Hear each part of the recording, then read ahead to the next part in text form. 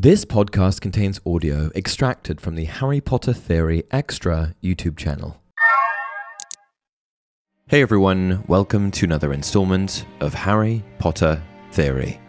Today we'll be discussing whether or not killing Albus Dumbledore split Professor Severus Snape's soul in two.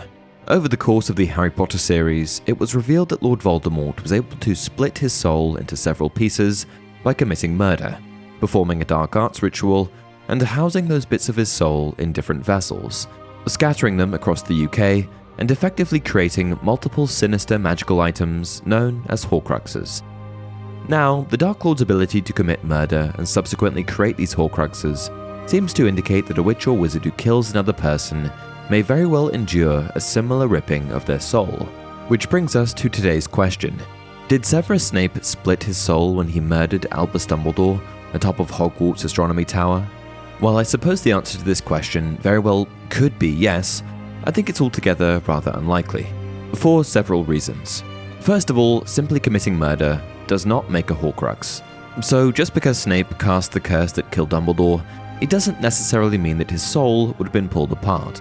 For if this was the case, every witch or wizard who had killed another would have had their soul split in two. And we know that that's not what happens. Not exactly. It is worth mentioning, however, that killing another without just cause, such as defending oneself, does seem to have a rather negative impact on the soul. Dumbledore himself suggested this to Severus in his explanation as to why he did not want to allow Draco Malfoy to kill him.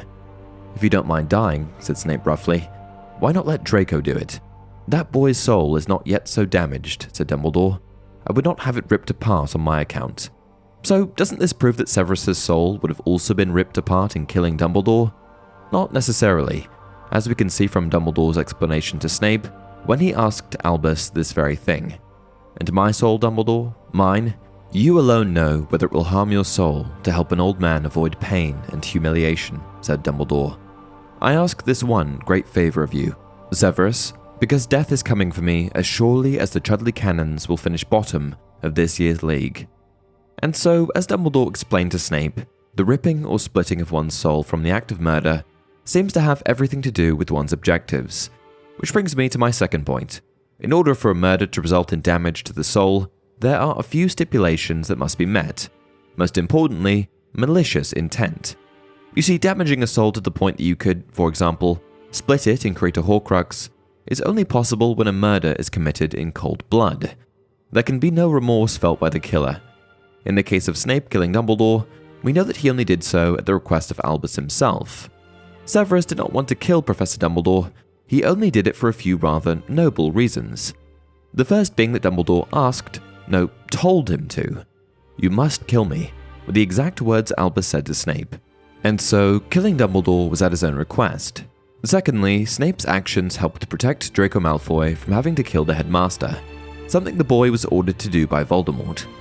And finally, it would seem that Severus only agreed to kill Dumbledore because the old wizard was already dying due to his contact with the cursed ring, and did not have much longer to live. As Dumbledore described it, it was a mercy killing. The final point supporting the theory that Snape did not split his soul when he killed Dumbledore is the idea that he did not complete all the steps required to purposefully split one's soul. Namely, he did not perform the unknown ritual involved in making a Horcrux. Of course, this ritual is not strictly necessary to damage a soul due to one's actions, but it is simply one more reason that I believe his soul remained intact, at least from this killing. While there is much mystery surrounding exactly what the Horcrux ritual entails, it's believed that the corpse of the murdered victim is needed in order to complete it. And since we know that Snape did not perform any such ritual before fleeing Hogwarts Castle, and he didn't take Dumbledore's body with him, we know that Professor Snape did not complete this necessary step of splitting one's soul, at least in the black and white Horcrux sense of doing so. And with that, we've come to the end of today's video. What did you think? Do you think that killing Dumbledore split Snape's soul? Please share your thoughts in the comments below, and as always, if you enjoyed this video, don't forget to like it and subscribe to the channel. Until next time, remember, it does not do to dwell on dreams and forget to live.